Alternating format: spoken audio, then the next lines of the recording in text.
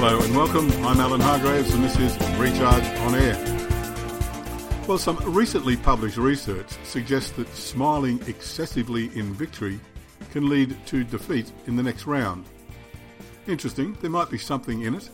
The results, they're yet to be widely repeated, but they do touch a nerve.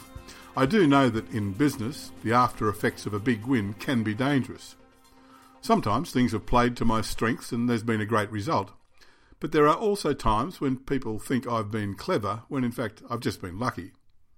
It's okay for them to think that, I don't mind it myself, yet it's not necessarily good for me. I need to move on to the next project unclouded by any belief that I'm automatically on some kind of roll. Why is that? Well, the history of failure is littered with people whose belief in their own brilliance took them a bridge too far. Think Napoleon Bonaparte or Lehman Brothers. It's not just a matter of believing in your own amazing talent either. Thinking you have to somehow be innately good at things can be self-defeating. It limits your vision and stops you from learning. In many ways, the smarter you are, the more you have to learn. It keeps you growing and stops you from stalling. Another study by American academic Heidi Halvorson shows people who think they should be good at things, or think that they are good at things, perform worse than people who think they are getting better at things. It stands to reason when you think about it. The former is an ego proposition that shuts off growth, whereas the latter measures improvement.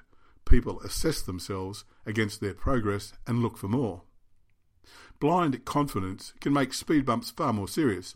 If you think you need to be good, the more disappointed you will be when you face the odd situation or challenge where you are not. Whereas people who measure their advance consistently lift their game. There's a unique value in seeking out new ways of doing things or asking for help. It gets you off you and into the liberation and uplift of curiosity. Staying inquisitive boosts your mental and emotional capacity. Learning, like travel, expands the mind rather than exhausts it. So where does that apply in business?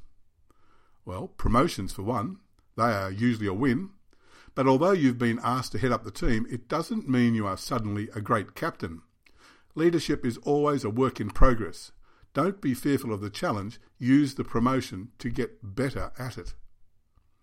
Business startups are another. Yes, it's always a buzz when you get funding, but keep moving. Once your idea has got momentum, keep making improvements before someone else does.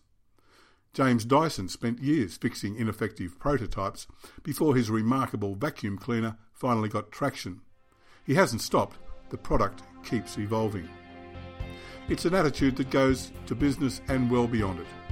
What would you rather do? Spend your time proving you are good at things or spend time improving your life? I'm Alan Hargraves. This has been Recharge on Air. Thank you for listening.